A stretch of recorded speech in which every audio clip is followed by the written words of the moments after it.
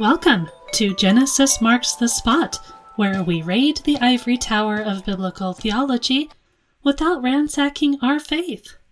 My name is Carrie Griffel, and today I decided I would get into a very deep question. And that question is, why do I think the gods of the nations are real? What kind of argument can be made for the reality of the other gods? Now, I've touched on answers to this question before, but I think there is something to be said for really tackling it head on and going through a lot of arguments and thoughts surrounding the idea.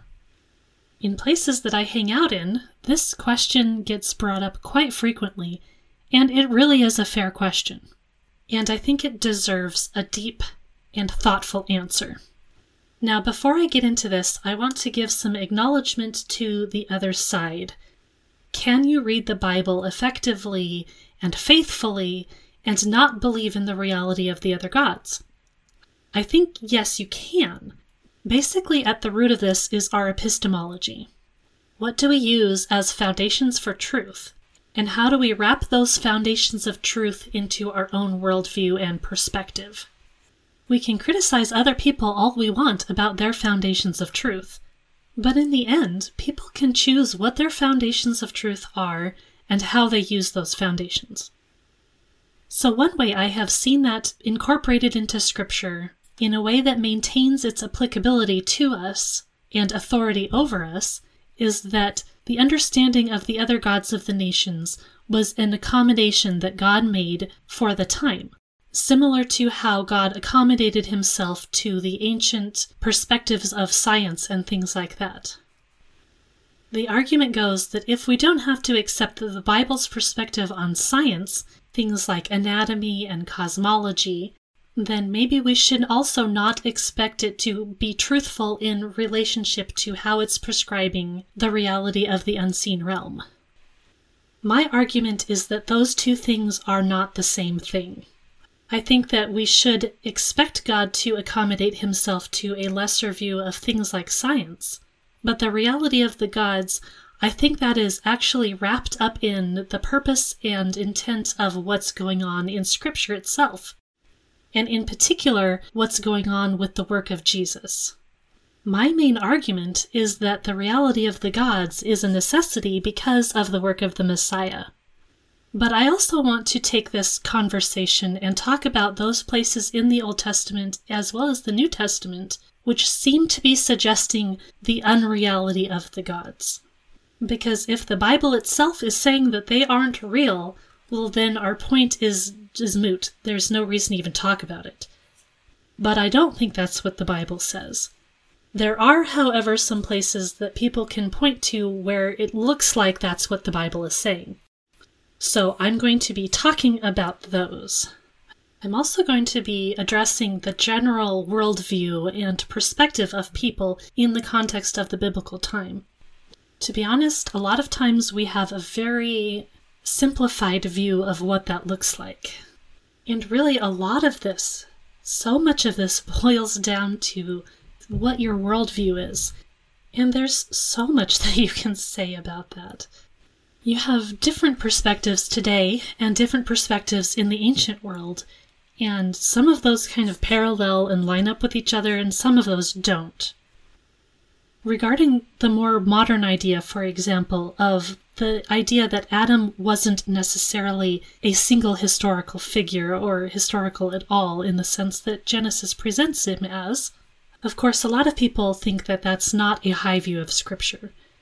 I make the argument that you can still have a high view of Scripture while suggesting that Adam may not have been historical. But this is another point that should be addressed in this question, because if the text is accommodating to people's understanding about Adam, then why shouldn't it also be accommodating to the thought or the belief of the reality of the gods? In other words, if Adam isn't real, then why would the gods be real?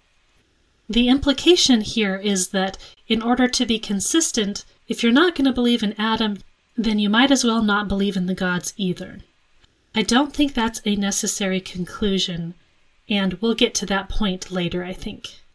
But first I want to briefly talk about how God and the supernatural realm are portrayed in the Bible.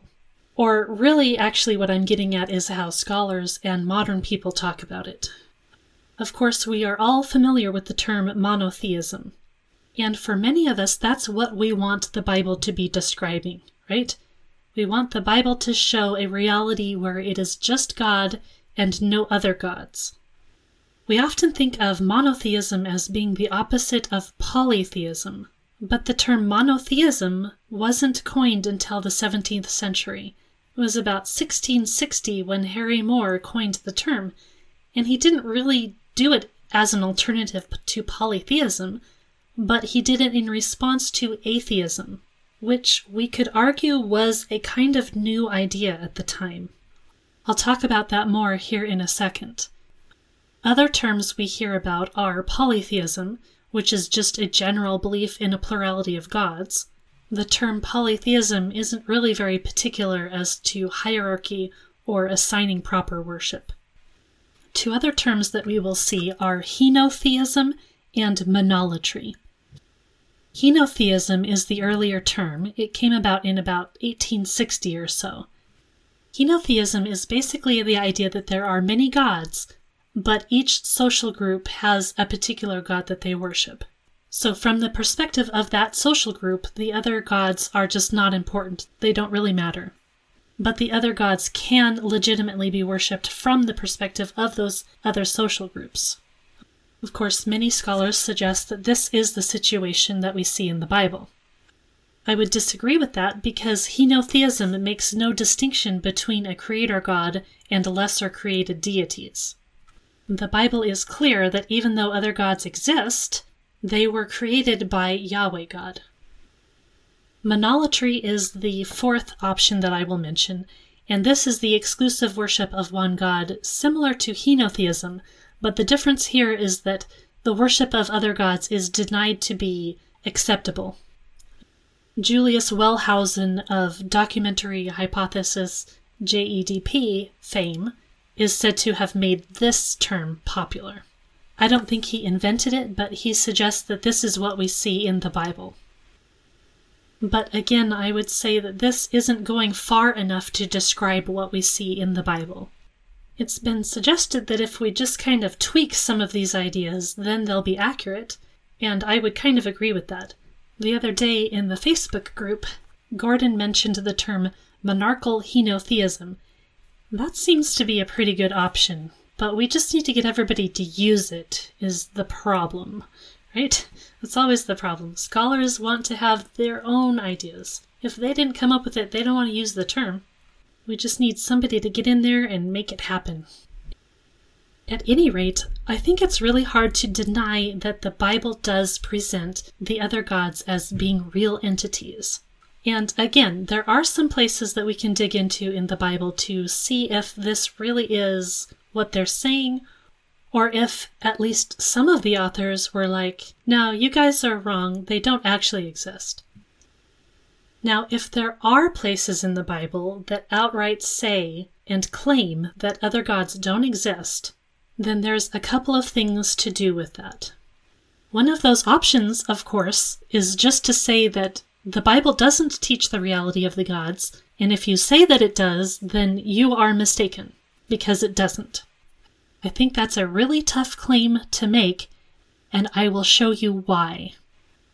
Another option is to suggest that there really was a development of understanding that we have going on in the Bible and in Israel's history.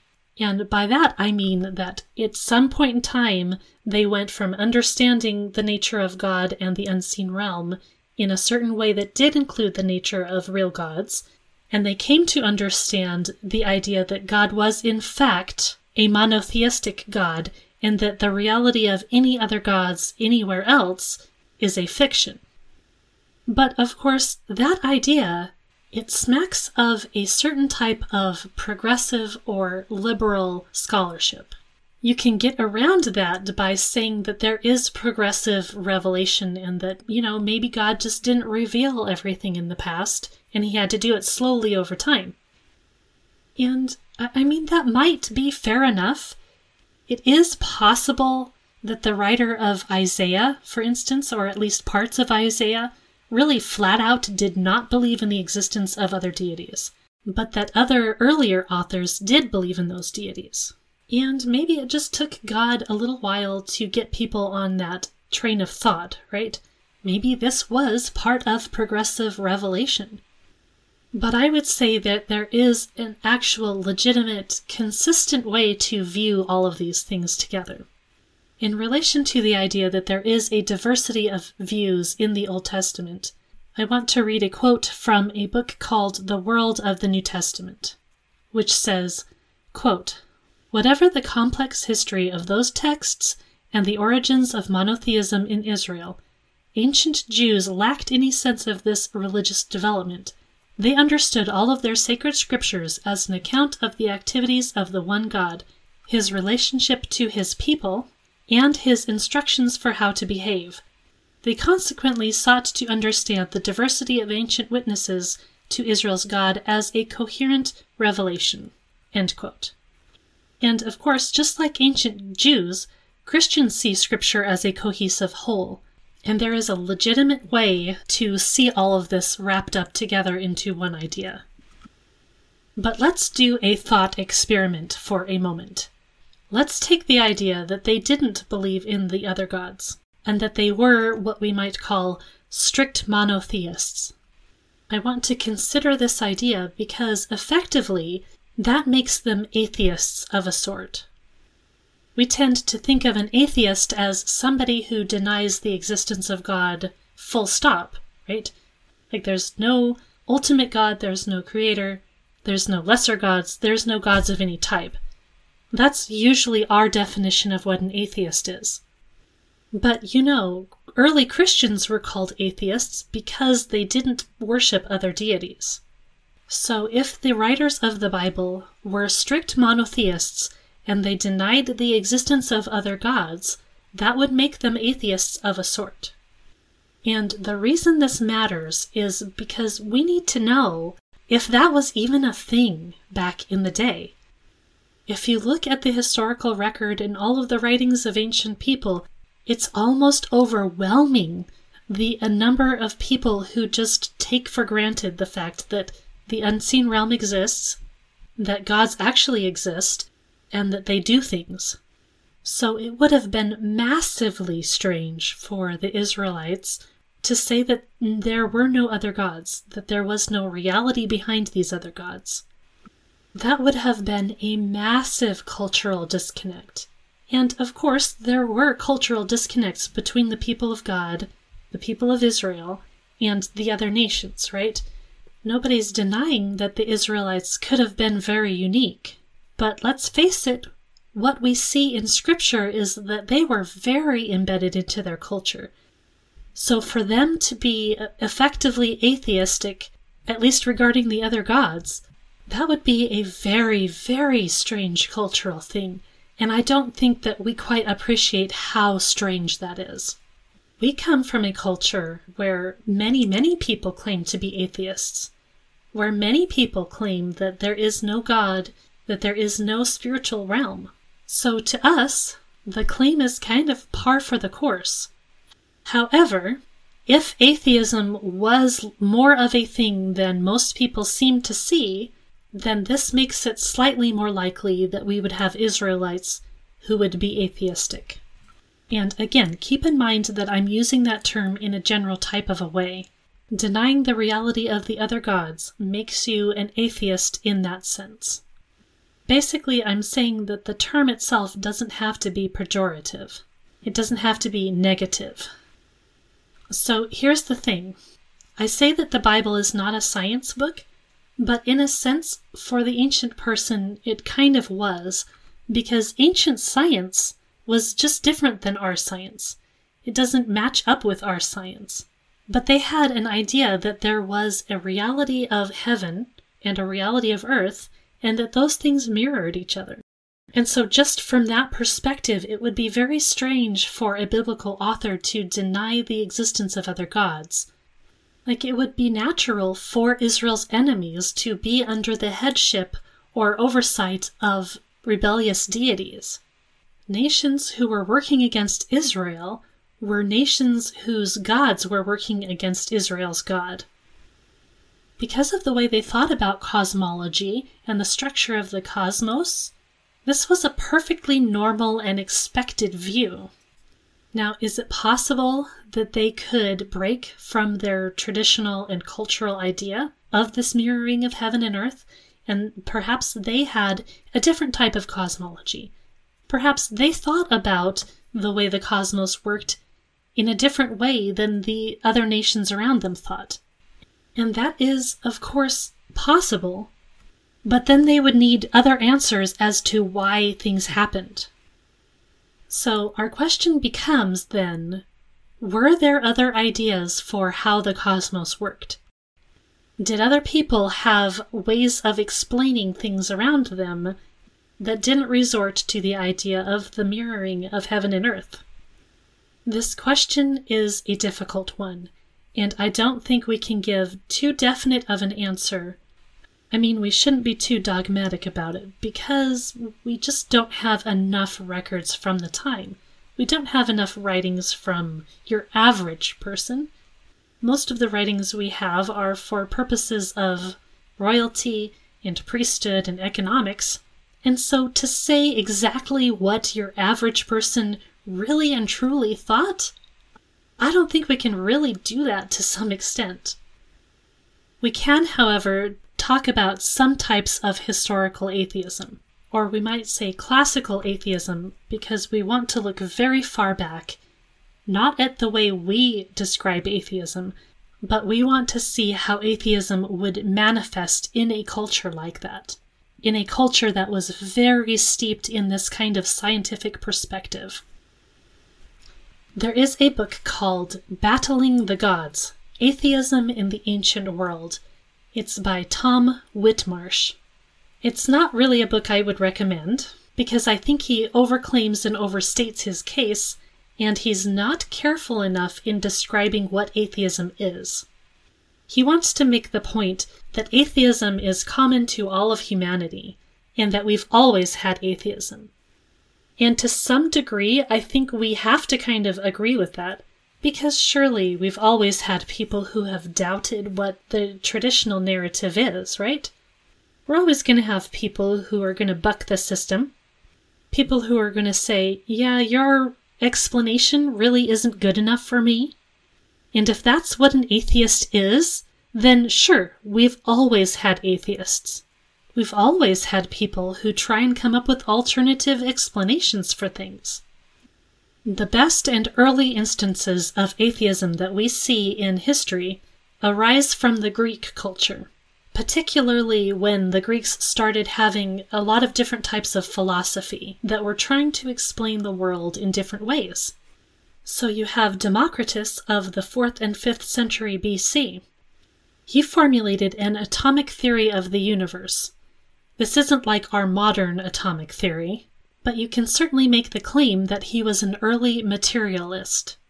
Now, he really didn't deny the reality of the other gods, but he certainly bucked the normal system, and he was trying to describe the world in a way that didn't need the gods. After him came philosophers like Epicurus and Lucretius, neither of which denied the reality of the gods, but certainly tried to explain things in a way that didn't need their help so much. We can also talk about Socrates. Either he doubted the existence of the gods as a whole, or he didn't believe in a particular city's gods, so that's definitely a type of atheism. So it seems like there's kind of a chain reaction here. We have a list of other Greeks who they didn't deny the existence of the gods, but some of them started to wonder and claim that the gods weren't actually involved in the running of the world. So classical atheism, we might say, it's not necessarily a denial of the divine being in general, but sometimes there was a denial of a divine being in particular, or the denial of divine beings in running the world. So these are kind of really early deists, we might say. Our word atheist does come from the Greek term atheos, So it's a word that they used, but they used it to refer to someone who basically had a belief in the gods that differed from the mainstream in some way. The Epicureans, for instance, said that they did believe in the gods, but the gods didn't actually hear any of your prayers, and they didn't exercise providence over the earth. So it is possible that the Israelites had some sort of thinking along these lines going on, but I would say it's not very likely. Here's the thing. Ideas are contagious. That means that we really should expect the Israelites to have very similar ideas to the people around them, right? And again, we're talking about revelation, so sure, they could have new ideas simply because of revelation, but we would need to see that in revelation. And again, maybe that is what we see. Maybe we do see a change from an idea that's a little more henotheistic to one that is monotheistic. But this doesn't happen in a vacuum. Like I said, even if we disagree with how the Bible presents its science of the day, it still had that science. It still had explanations for why the world was the way it was. The reason that some of the atheists of the day could say that the gods didn't have a part in the running of the world was because they had an alternative explanation. They were developing materialistic ideas and concepts of the universe. The Israelites didn't have materialistic options for their running of the universe. And we need to take that into account because all of this is wrapped up in that. So it makes perfect sense in the ancient world if there is this explanation for why the world is the way it is, and that explanation is, it's because of the gods. Well, some people are naturally going to doubt that. They're going to question it, because they're going to look around the world and they're going to say, this is really random and it's chaotic, it's uncontrollable. Why don't we see the gods running this in an organized way if they're supposed to be so great and organized themselves? So I think in the sense of people doubting, that had to have been the case. I think that is just natural to human existence. But no one likes having no answers for things. So in a culture that didn't or couldn't see a way to look at things materialistically, the answer would not or almost could not be the non-existence of deities. Yes, you could have deism, but not actual atheism the way that we think of it today. Atheism presupposes other or alternative explanations available to the running of the cosmos. It just does. Now, couldn't that alternative explanation be that only one God existed? That there is a monotheistic God and that's the reason? Yes, it could, but here's the rub. Yahweh was for his own people. So do we just presume that the other nations had nothing? That God really didn't care about them?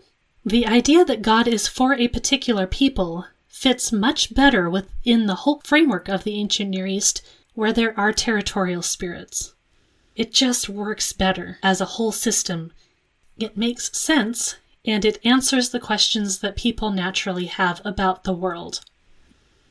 There is one other thing that we can talk about that's really interesting in relation to the ancient idea of atheism and how people were trying to parse and understand their world. This is kind of tangential to the topic of the existence of the gods, but it connects very directly. And this is the question of the provenance of myths or mythology. Just so we know what we're all talking about, when I'm talking about mythology, I'm talking about stories of the origins of the gods or demigods, right? So we're not talking about false stories, but origin stories of divine beings. Once again, we're going back to the philosophy and ideas of the Greeks. In the 6th century BC, Xenophanes wrote that myths are fiction to inculcate moral truth. So he outright said these aren't true stories, they're just stories to teach about morality. Theogenes and Empedocles, who wrote 100 to 200 years later, said that myths were allegorical expressions of a physical truth. Aristotle said that they existed so that people would respect legal and social institutions. And then there was Euhemerus of around 300 BC. He suggested that myths were a reimagined rendering of history. And he claims to have seen proof of this. He went on a journey towards India, and when he returned, he said that he found a temple to Zeus, and this temple had a column, and on the column were written the births and deaths of many of the gods. So he took that to mean that myth was history, but that the gods were actually men who had been deified after they died. So myths were rooted in history, but really they were what we might call legends. Later on, some of the early church fathers actually took this idea and applied it to paganism as a whole, and saying, their ideas are historical, but they are just history that has turned into legend over time. And some people accuse Paul of believing in euhemerism. For instance, in Galatians 4:8 he writes, "When you did not know God, you were enslaved to those that by nature are not gods." Now, you might have a translation like the New Living Translation that says here that you were slaves to so-called gods that do not even exist. But that's really not what the Greek says, and most other translations will translate it like the ESV did that I just read. But some will see this passage as being evidence of euhemerism, or the idea that Paul is distinguishing between beings that really exist and beings that are given that status by humans. You can see how this kind of sounds like what we're talking about with euhemerism, but really Paul is not saying anything different than what the Old Testament is saying. Basically, just because gods exist, that doesn't mean they are ontologically the same as Yahweh God. They're not the creator, they don't have his power, they don't have his unique attributes, they aren't uncreated. You see, all of those things show that by nature they are not the same as God, because they're not. That doesn't mean that they're made up or that they're figments of imagination. It's fairly simple and straightforward to understand that even though the gods of the nations exist, that doesn't mean that they are the same as Yahweh God, because they're not, and no one in the Bible ever says that they are. So nothing in this verse in Galatians goes against the idea that the gods of the nations are real. So in other words, it can't be a proof text for that. Alright, so let's go ahead and talk about this context of how the Bible speaks of the other gods. Does it really provide a basis for believing in their reality, or does it not? And again, it's an absolutely fair question, because there are passages that if you just look at that passage, it looks like it's denying the reality of other deities. So let's actually have a look at those and see what we find.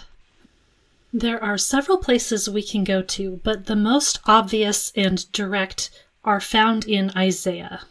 Isaiah chapters 40 through 48 talk a lot about idolatry. Let's go smack dab into the middle of this to Isaiah 44, verses 6 through 8.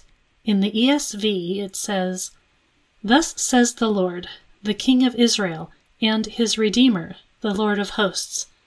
I am the first, and I am the last. Besides me, there is no God. Who is like me? Let him proclaim it. Let him declare and set before me, since I appointed an ancient people. Let them declare what is to come, and what will happen. Fear not, nor be afraid. Have I not told you from old, and declared it? And you are my witnesses. Is there a God besides me? There is no rock. I know not any." End quote. Okay, so this is a passage that I see brought out quite frequently in the discussion of the reality of the gods. Right here in Isaiah 44 it says, "Besides me there is no God." That seems fairly straightforward, right? It says right there in plain English, there is no God besides Yahweh. And this isn't the only place in Isaiah that says this. Let's look at Isaiah 43. From the second half of verse 10 through verse 13 it says, quote, Before me no God was formed, nor shall there be any after me. I am the Lord, and besides me there is no Savior. I declared and saved and proclaimed when there was no strange God among you. And you are my witnesses, declares the Lord, and I am God.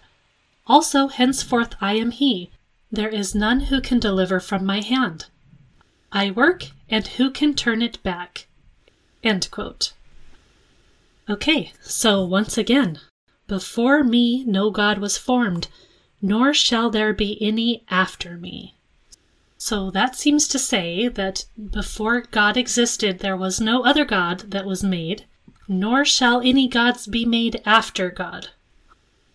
All right, but this isn't all. This reminds me of the Princess Bride in the Battle of the Wits, where Vizzini says, "Wait till I get going." There's just example after example in these chapters in Isaiah that seem to suggest that the gods are not real. Isaiah 41, verses 22 through 24 say, quote, "Let them bring them, and tell us what is to happen. Tell us the former things, what they are, that we may consider them, that we may know their outcome, or declare to us the things to come. Tell us what is to come hereafter, that we may know that you are gods. Do good, or do harm, that we may be dismayed and terrified. Behold, you are nothing, and your work is less than nothing. An abomination is he who chooses you." In the same chapter, in verses 28 and verses 29, it says, "But when I look, there is no one. Among these there is no counselor who, when I ask, gives an answer. Behold, they are all a delusion. Their works are nothing. Their metal images are empty wind." End quote. In Isaiah chapter 40, verses 18 through 19, it says, "To whom then will you liken God, or what likeness compare with him? An idol. A craftsman casts it, and a goldsmith overlays it with gold, and casts for it silver chains." In verses 25 and 26 of chapter 40 it says, "To whom then will you compare me, that I should be like him, says the Holy One? Lift up your eyes and see, who created these? He who brings out their host by number, calling them all by name." End quote. Okay, we're going to be coming back to verse 26 that says that he who brings out their host by number, calling them all by name. I want to point something specific about how that's describing these things. But before I do, we're going to reach back into Isaiah even further past Isaiah 40, into Isaiah 37. In verses 18 and 19 it says, "Truly, O Lord, the kings of Assyria have laid waste all the nations and their lands, and have cast their gods into the fire, for they were no gods, but the work of men's hands, wood and stone. Therefore they were destroyed." End quote. Okay, so this is a lot of evidence we have against the idea that gods exist. And to prove that it's not just Isaiah who does this, we have a verse in Deuteronomy 32, verse 21, and it says, "They have made me jealous with what is no God. They have provoked me to anger with their idols. So I will make them jealous with those who are no people. I will provoke them to anger with a foolish nation." End quote. So even in the Torah, we have verses that suggest gods aren't real, you guys. They're not real. They're no gods. It seems fairly straightforward, right? How can we argue against this? It's very plain. It's very obvious. There are no gods. But here I am, sitting here right now, telling you that they really did believe in the reality of the gods. And I don't think we have to resort to an idea that there was a progression of understanding. I think that there is a cohesive way of seeing how all of these authors were looking at it, and I think that same cohesiveness extends to the New Testament. But we've really got to dig into these no God statements. Why are they here? What do they mean? The simple answer is that, number one, these are polemic texts. Number two, they use hyperbole and really strong language. And number three, when they say that there are no gods, they mean that in a particular way. Just like when Paul in Galatians says that they are by nature not God. It's the same exact thing. It's saying the same thing. It's just hard to see that in English. And when we have the tendency to pull one verse out of the whole narrative and say, "Look, I found my proof text," well, we're kind of doing damage to the text by doing that. But I really don't want you to just take my word for it. I want to show you how that is. So we're really going to dig into these passages and look at their contexts. Now, a really easy way to just kind of gloss over the whole thing and say, look, it really is about comparative language, rather than talking about ontological reality, we have Isaiah 47 verse 8. Now, the context of this passage is talking about Babylon. It's describing Babylon in terms of like a human. And verse 8 says, "Now therefore hear this, you lover of pleasures, who sit securely, who say in your heart, I am, and there is no one besides me." End quote. Well, that's the same language. There is no one besides me. Are we really to believe that there are no other cities other than Babylon? No, this language is to say that Babylon is the greatest, that no other city compares to Babylon. It's not about the ontological existence or non-existence of other cities. Similarly, we have a passage in Zephaniah chapter 2, verse 15. It uses the exact same language about Nineveh. It says, "I am, and there is no one else."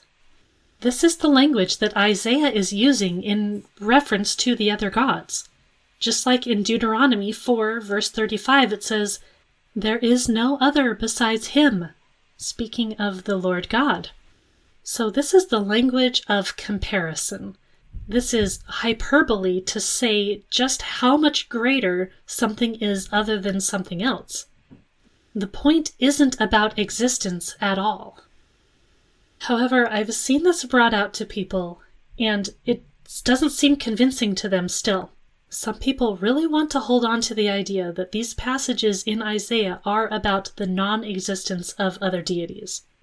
But I will actually say that you don't even have to go to the point that this is about superlative language in order to make the point that these passages aren't talking about the reality of other gods, but rather these passages are a polemic, and a polemic that makes a lot of sense in the context of where Israel is at the time, because they are in exile. They are under dominion of another nation. They are in a situation where everyone around them is worshiping idols, worshiping other gods. And they're in a situation where probably many of the people are wondering about God. They're wondering why God isn't delivering them. Why does God seem absent in this situation? That's the big question on everyone's minds. And in the logic of the time, because Babylon had conquered the Israelite people, the Babylonian people were probably saying, "Yeah, our God is better than yours because we conquered you. If that wasn't true, then your God would have saved you." So the Israelites are in this situation where they're hearing all of this kind of information and propaganda from people around them. And so it is absolutely paramount that God's prophet needs to come in and dispel all of those rumors. So these passages are to be read as something that should be very convincing for the people of Israel. And here is another thing that can be true. These two things can be true at the same time. Both that idols, these statues, the physical representations before the people, it can be true that those idols are non-entities, and it can remain true that the gods are still real entities. Both of those things can be true. The idols can be non-entities, and the gods can still be real entities. And overwhelmingly, what these chapters in Isaiah are talking about are idols. They're talking about the actual crafting of idols, pointing out the fact that craftsmen actually make these, because at the time, people who worshipped idols, they had a tendency to pretend like they weren't actually made by humans. Like, oh, look, this god was suddenly born right here in front of us. No, we didn't make that thing. And Isaiah's pointing out, yeah, you did make it. You took down a tree. With half of the tree, you made an idol. With the other half of the tree, you warmed your house with it. What kind of sense does that make? And really, it doesn't make any kind of sense. But that doesn't disprove the existence of spiritual beings. It also doesn't disprove the idea that the gods, the lesser gods, the created beings who other people worship as God, it doesn't disprove that they could utilize humanity's belief in idols, but that doesn't make the idol just magically work in the way that people might think or want them to work. Because the idea was that the idol housed the god, and in a sense, the people were trapping the god, they were localizing him, they were housing the god so that the god could interact with humanity. That was their idea. That was the logic of idolatry. And the idea was that there was some sort of thing that could happen, a transaction that could happen between the people and the gods in relationship to the way that the people treated the idol. What I'm saying is that the idol can be used by the god if the god chooses to use it, but that doesn't imbue the idol itself with these magical properties. The idol remains just a block of wood. It doesn't actually have magic or power attached to it particularly. This is really what Paul is talking about in 1 Corinthians when he references this whole practice of idolatry, and in particular he's talking about eating the meat that is offered to these idols. And it's the same exact context that we have going on in Isaiah. The same thing is happening. The same type of logic applies. The problem is, in 1 Corinthians chapter 8, it doesn't sound like that's what Paul is saying. And let me just go ahead and read this. In verses 4 through 6, it says, "Therefore, as to the eating of food offered to idols, we know that an idol has no real existence." There, Paul is actually quoting Isaiah 41, "and that there is no God but one. For although there may be so-called gods in heaven or on earth, as indeed there are many gods and many lords, yet for us there is one God, the Father, from whom are all things and for whom we exist, and one Lord, Jesus Christ, through whom are all things and through whom we exist." End quote. So Paul is quoting Isaiah where he says an idol has no real existence. So it sounds like Paul is saying the gods aren't real, you guys, so don't worry about eating the meat that's sacrificed to them because they're not real. It's not actually doing anything. Nothing is happening here because the gods aren't real. That's how a lot of people read 1 Corinthians chapter 8. And it's easy to latch onto this English phrase, the so-called gods, as if they're not really gods, they're just called that. But again, this isn't actually about ontological, physical, spiritual, whatever, existence. The phrase, the so-called gods, that just means that people call these things gods. Paul is just using this as a statement of fact. Yeah, those idols, people call those gods, but they're not actually like God. And again, this is the same thing we have in the Old Testament. We can use the terminology of God or false God or spiritual being. Whatever word we're using, we're not trying to compare those beings with the Creator God, because they're not the same. They're just not. No one in the Bible is saying that they are the same. They're not. It's just really easy to get this conflated in our heads because we're using the same word here.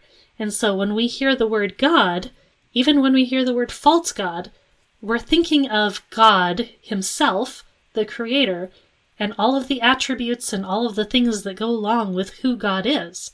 But that's not how we should be reading this word when it's in our Bibles and it's the lowercase God.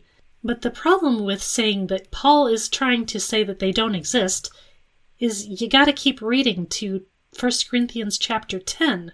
And in 1 Corinthians chapter 10, verses 19 to 20, he's still talking about the same thing. And he says, quote, "What do I imply then? That food offered to idols is anything, or that an idol is anything? No, I imply that what pagans sacrifice, they offer to demons, and not to God. I do not want you to be participants with demons." End quote. So here we have Paul saying, yeah, they are real. They are spiritual entities, and people are offering food to these entities. And once again, our English translations are going to trip us up here, because we read the word demons, and we think of demons as being a very lower class kind of evil entity, right?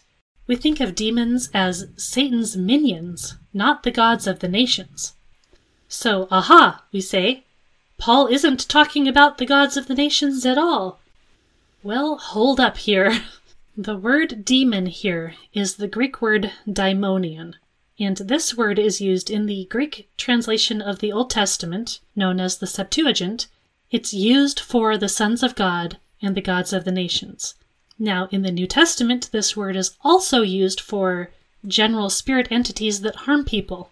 And of course, the gods of the nations and the spirit entities that harm individual people, those have two different origin stories. So what the heck, we say? Well, the thing is, in Greek, daimon refers to any divine being, good or bad. It doesn't have to be an evil one. Of course, our English word demon is a bad guy. And the gods of the nations, those are bad guys too. But we need to keep in mind that the word that Paul is using here is more akin to the general term Elohim than it is to the term demon. So Paul could use the term to refer to the gods of the nations. I mean, think about it. He wouldn't want to call them gods like the pagans do because that has particular associations. He was making a particular distinction between them and the Creator, the God who actually deserves our worship. So that's why he says so-called gods. That's what people call them. It doesn't mean they don't exist. In 1 Corinthians 10, I think it's pretty well established that Paul is talking about a reality here, a reality that everyone around him accepts. And he is saying that the food that is offered to the idols, it's not going to harm you. It's not going to actually be this magical thing that you're now worshiping the other god. You actually have to do that intentionally. You have to choose to do that. Okay, so let's turn back into Isaiah again, because even if you can kind of agree and follow me here with Paul, the question still remains, what about the writer of Isaiah? What does he actually believe and what is he saying? And again, it's all about context. So we're going to go into some of these chapters in Isaiah and we're going to read them and we're going to ask ourselves, what is the point of what is being said here? What is being communicated? We can't just pull a verse out and say it means something. We need to look at the whole thing and say, this is what it's talking about. So let's go ahead and start in Isaiah chapter 40, verse 1. It says, "Comfort, comfort my people, says your God. Speak tenderly to Jerusalem and cry to her that her warfare is ended, that her iniquity is pardoned, that she has received from the Lord's hand double for all her sins. A voice cries in the wilderness, prepare the way of the Lord, make straight in the desert a highway for our God. Every valley shall be lifted up, and every mountain and hill be made low. The uneven ground shall become level, and the rough places a plain. And the glory of the Lord shall be revealed, and all flesh shall see it together. For the mouth of the Lord has spoken. A voice says, cry. And I said, what shall I cry? All flesh is grass, and all its beauty is like the flower of the field. The grass withers, the flower fades, when the breath of the Lord blows on it. Surely the people are grass.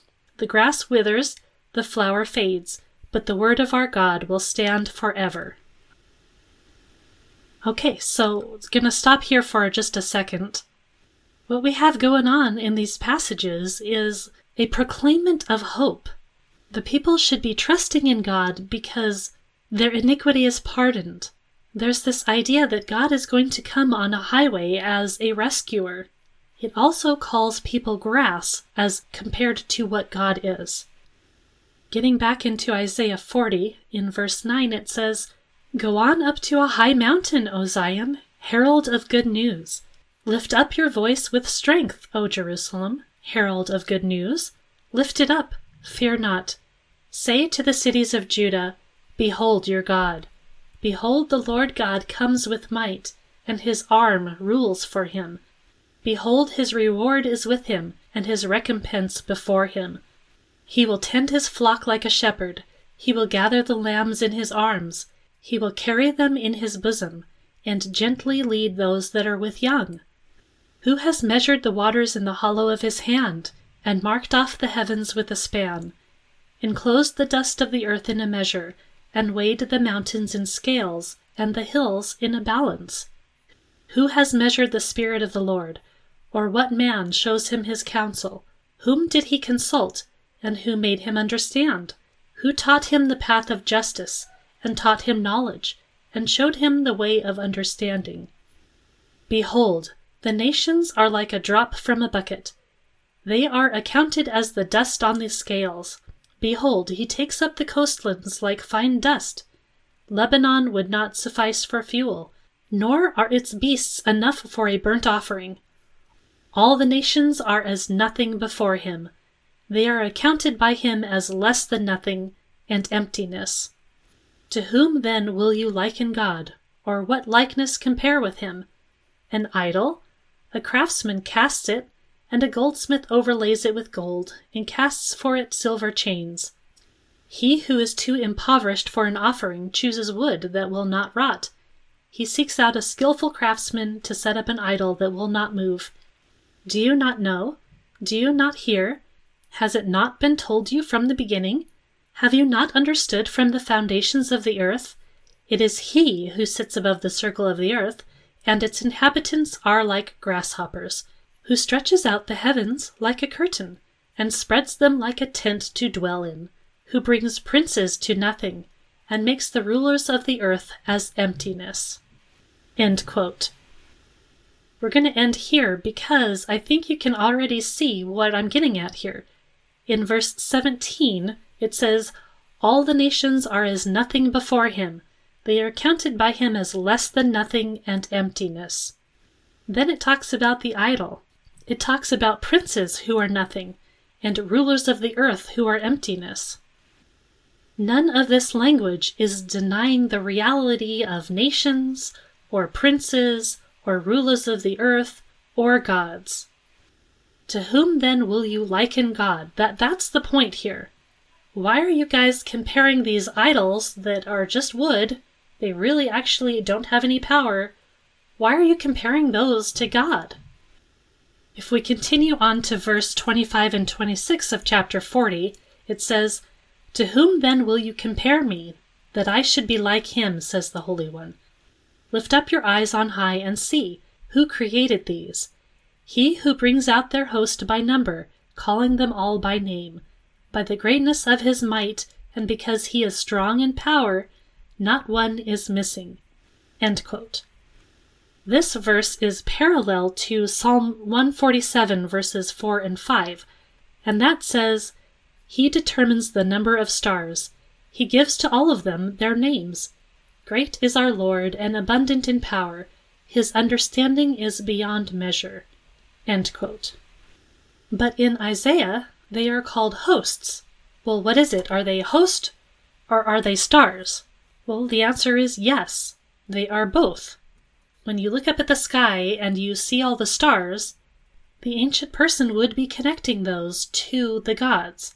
Now, whether or not they actually thought that the gods were up there shining and twinkling above the sky, I don't think we really necessarily have to say that every ancient person, or even in general the ancient people, thought that the twinkling little lights up there were actual, literal, physical gods.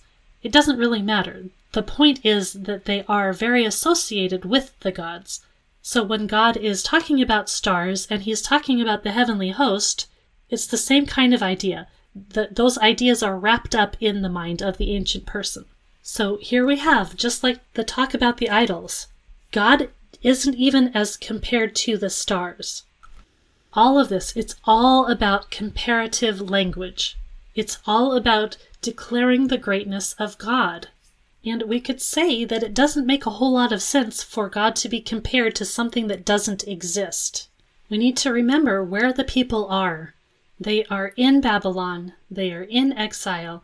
They are surrounded by people who are worshiping idols. And it would be really easy for them to be convinced that those Babylonians, they are more powerful. And their idols and their gods are more powerful. Isaiah is making the point very strongly that nothing that they see around them can compare even remotely to the God of Israel. And then we should ask ourselves, what is the point of a God? What are they supposed to do? Well, a God is supposed to deliver their people who are in trouble, right? In Isaiah 36, verses 14 through 20, well, I won't read all of that, but you can go there in Isaiah 36, 14 to 20, and you can see the occurrences of the word deliver there. In verses 19 and 20 it says, "Where are the gods? Have they delivered Samaria out of my hand? Who among the gods of these lands have delivered their lands out of my hand, that the Lord should deliver Jerusalem out of my hand?" End quote. So if you weren't a God who could deliver, then you weren't much of a God. But that doesn't mean you didn't exist. It just means that you weren't God himself. Because it is the God of Israel. It is the actual creator, sovereign God who delivers. No other God can actually do that. No other God can deliver their people from Yahweh. But Yahweh can deliver his people from those other gods. That's the point here. That's what makes Yahweh the true God and all of the false gods, well, false gods. It's not about existence versus non-existence. It's about power. If we had more time, we could turn to the incident at Mount Carmel. You know, the battle of the gods there with Yahweh on one side and Baal on the other side. Well, no matter what the prophets of Baal did, they couldn't get Baal to act. However, all Elijah had to do was pray to God, and whoosh, there we have it. This is another story that people point to in order to suggest that Baal isn't real. Again, it's not about reality. It is about authority and power and who has the upper hand. Well, obviously, it's the creator of the universe that has the upper hand over all of the beings that he created. Alright, I may be belaboring my point here, but I did want to turn to Isaiah 44 and look at that context, simply because this is one of those passages that has the most power behind the argument that the Bible says that there's no gods. So Isaiah 44 says, quote, "But now hear, O Jacob my servant, Israel, whom I have chosen. Thus says the Lord who made you, who formed you from the womb and will help you. Fear not, O Jacob my servant, Jeshurun whom I have chosen. For I will pour water on the thirsty land, and streams on the dry ground. I will pour my spirit upon your offspring, and my blessing on your descendants. They shall spring up among the grass like willows by flowing streams. This one will say, I am the Lord's. Another will call on the name of Jacob, and another will write on his hand, the Lord's, and name himself by the name of Israel. Thus says the Lord, the King of Israel, and his Redeemer, the Lord of hosts. I am the first, and I am the last. Besides me there is no God. Who is like me? Let him proclaim it. Let him declare and set it before me, since I appointed an ancient people. Let them declare what is to come and what will happen. Fear not, nor be afraid. Have I not told you from old and declared it? And you are my witnesses. Is there a God besides me? There is no rock. I know not any." Then the chapter goes into an expose of idolatry. In verse 9 it says, "All who fashion idols are nothing, and the things they delight in do not profit. Their witnesses neither see nor know, that they may be put to shame. Who fashions a god or casts an idol that is profitable for nothing?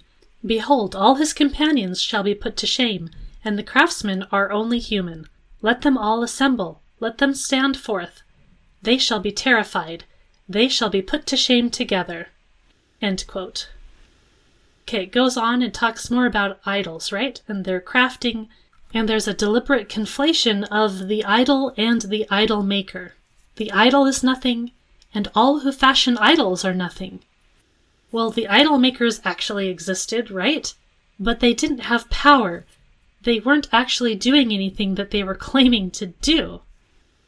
The chapter begins with talking about Jacob and Israel, and so it's really focusing in on the fact that God chose this people. "Besides me, there is no God." Again, this is so strongly and so obviously comparative language. If you want to go all the way and say that the author of this genuinely did believe that there were no other gods in existence, well, okay. But you'll have to say that this author is not the author of the earlier chapters of Isaiah. In Isaiah 24, verses 21 and 22, it says, "On that day the Lord will punish the host of heaven in heaven, and the kings of the earth on the earth. They will be gathered together as prisoners in a pit. They will be shut up in a prison, and after many days they will be punished." End quote. Well, okay, so this isn't talking about idols, or is it? Remember Hebrew parallelism, and remember the idea that the heavens and the earth are reflected like a mirror? The Lord's going to punish the host of the heaven in heaven, and the kings of the earth on the earth. This isn't just listing two areas that God's going to punish. The fact that these are in parallel means that the host of heaven and the kings of the earth, they're mirroring each other. They're kind of the same thing. The kings exist, the host of heaven exists, both of them exist, and both of them are doing similar things. So both of them are going to be punished because both of them are doing the thing that requires the punishment. This is just another instance of the mirroring of heaven and earth. The fact that the gods of the nations and the kings who were under their rule, they're seen as the same thing. They're doing the same job. They're connected. And they're both real. This is how the cosmos worked. Basically, what Isaiah is doing here is using the strongest language possible to give this reflection of who Yahweh is and who the gods of the nations are. And the issue of worshiping Yahweh and other gods alongside him, that was a real problem too. In Isaiah 7, we have Ahaz, who says, "Oh, I refuse to put the Lord to the test." That suggests he has faith in Yahweh, right? Well, we could say that he's just maybe lying, because in 2 Kings 16 and in 2 Chronicles 28, he is very definitely worshiping other gods. So maybe he's just sounding really good. But really, for pagans of the day, they weren't really tied to their gods. They could worship this god, they could worship that god. It didn't really matter. You just worshipped whatever you wanted, and you could worship multiple gods. Yahweh in the Old Testament is unique and a bit strange amongst the gods of the nations. Well, because he's not really a god of the nations, but beyond that, he is a jealous God. He wants all of the worship. And Ahaz isn't giving him all of the worship, but it seems like he's probably giving him some worship. Like this token effort of, we'll appease Yahweh just in case he's going to deliver us. We'll appease these gods over here just in case they will deliver us. The whole situation was about hedging your bets and doing the best you could to get what you needed out of whatever god you could. But the Bible in the Old Testament, in the New Testament, it's unanimous in saying that's not how you can worship God. God requires our soul loyalty. So anyway, when we look at Isaiah 24:21 and we compare that with Isaiah 44:6-8, the whole book of Isaiah, at least, acknowledges the host of heaven having power and influence over the kings, so the polemic against the other gods and against idols must be read in this light. It's not overall too different from how we have God instituting the sacrificial system in one place in the Bible, and in other places God says, I didn't ask for sacrifice. Well, we have to look at both of those things in light of each other. They're not contradictions. The prophets are trying to tell the people, you guys have it wrong, and this is the way you have to do it right. And the prophets use exceptionally strong language all over the place, all the time. All right, so in any case, I think it's obvious here what we have. I think that we have to say that what the Bible is saying is that these gods are real. Just as God is interacting with his people in the Old Testament, we see the gods of the nations also interacting. But there's some major differences. The gods of the nations are powerless, whereas nobody can say that about Israel's God. Before we can end here, though, I need to talk about two things at least. Number one is, what about the idea that this is just an accommodation to the culture of the time? That really the gods aren't real. God was just accepting their understanding of how things were in order to do his thing. And I also want to discuss the parallel of the reality of the gods versus the reality of Adam as an individual man. Like, if we can say that Adam is not necessarily historical, then maybe the gods aren't necessarily historical either. Here's the thing with Adam, though. He doesn't really have to be a single historical person. We do, however, need the beginning of humankind.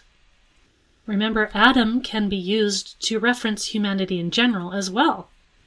And guess what? We're all here. Hello! So we exist. Therefore, humanity began. Therefore, there is a reality behind Adam. So Adam can be the archetypical beginning of humanity. There was a real beginning of humanity that he is referencing. So if we want to make the claim that this is parallel to the gods of the nations, well, we have to say that what's going on with the gods of the nations, there's also some sort of reality that's behind it. And the only thing we can really say is that there really are gods. That's the only thing we really have a hook to hang on. Anything else would be pure speculation or getting into Gnostic thought, and we don't want to go there. And also, the only way we're going to understand anything about the unseen realm is by revelation. Like, is it possible that people made all of this up and God's just using that? Well, maybe, but again, there has to be something there. There's got to be. Because just like Adam is an archetype of humanity, there's got to be some reality that's going on here. The Bible is not in the business of just making stuff up. It's just not. Even if something isn't quite historical or scientific in the way that we want it to be, what's in the Bible is absolutely describing a reality. That's how we Christians read it. That's how we're supposed to understand it. That's how we're supposed to take all of these stories in. So if we're just kind of waving our hand and saying, yeah, that's just a made-up fiction, I think we're treading dangerous waters there. I don't think anything in the Bible is saying anything of the sort. Even if something, again, is not exactly historical, scientific, in the way that we today describe those things. Remember, we're talking about our perspective here. There's still a deep reality that these things are referencing. And I think we need to take that as really real, particularly because all of this does touch on the work of the Messiah. If it didn't, then we could maybe say, oh, that's kind of just an idea that they had and it doesn't really matter. Let's say that the ancient person did believe in a flat earth. Well, Christ didn't come to save the flat earth. He didn't come because there was a flat earth and to change it or to do anything about the flat earth. But he did come in relation to all of these things that are going on. This is part of the work of the Messiah. And because the way that we should be reading and understanding Scripture, and the reason we should take it as authoritative for our lives and as truthful, is because of the Messiah. This is the reason why the Bible is truth. It doesn't matter whether or not we find archaeological evidence backing any of the stories up. None of that functionally matters. What matters is that Christ came, is that we have a Messiah, we have a Savior who came and did certain things for us. Those are the things that historically have to have happened, because those are the things that the Bible is all about. We have to have had a creation, so we're not just kind of in some matrix situation here. There is a real creation. There is real purpose to that creation. There is an actual Messiah who came in response to what's happening in creation. And so everything that we see in the work of the Messiah, we need to be taking those things as some sort of reality. And the New Testament is quite clear in talking about the powers and the principalities that have been disarmed. Satan and the gods of the nations and the demons, they're not just made up. They're not just part of some fictional story here. They are part of the work of the Messiah. I don't see how we can pinpoint anything more essential to the Bible's narrative. I'm not trying to discount or downplay the seriousness of our sin and all of its consequences, but that's not the only reason Jesus came. Jesus came for multifaceted reasons. And for every reason that he came, those are something that we should pick out of Scripture and say, this is absolutely essential to our reality and framework of existence. Nothing can be more essential than that. And so because all of these things tie into that, that's my number one actual reason for thinking that the gods of the nations are real. We could even look at historical evidence of this in our day.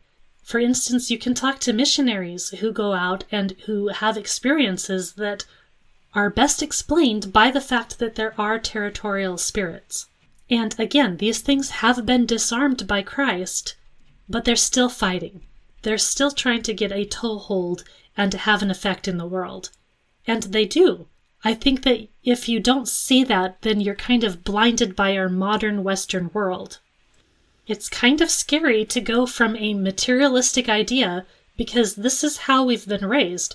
This is what we're supposed to believe in, that this world is very materialistic, and it exists physically, and the spiritual realm is kind of more vague and should just all be about God, right? This kind of idea gets hammered into us by our modern culture, and we don't even realize it. And I've seen many, many stories from people who have been impacted by the reality of this information, that there is a real spiritual reality and a battle that's going on. Many people have seen this and have evidence of it in their lives. All right, I will get off my little hobby horse here, but I really think that overall this is what the picture is painting, and this is how we should be looking at things and taking it seriously. Nothing else, no other experience or explanation seems to make any sense compared to this. All right, well, I told you that I was going to try and dive deep into this and really look at it from different angles and dig into scriptures as to how we're looking at this. So I hope you found that informative. I hope for those of you who have had questions about it, that this kind of helped clarify some of those things. None of this stuff is original to me. None of this stuff is things that I'm making up. You can find all of this elsewhere. It's just in bits and pieces. So I wanted to kind of collate it all together and present it as this cohesive picture, because this is such a big question for a lot of people. So I hope you enjoyed this episode. I hope for some of you at least that it was very helpful and enlightening. I appreciate all of you who share my episodes and who tell people about this podcast. Thank you especially to my Patreon and PayPal supporters. For pretty much every episode I do, I buy resources, and there's also a whole lot that goes on behind the scenes of trying to keep this podcast up. So thank you all for donating and for giving me support in all of the various ways that you do. If anyone has any questions, you can reach me through Facebook, or you can reach me through my website at genesismarksthespot.com. That is also a place where you can leave reviews, by the way. But that is it for now, and I hope you all have a blessed week, and we will see you later.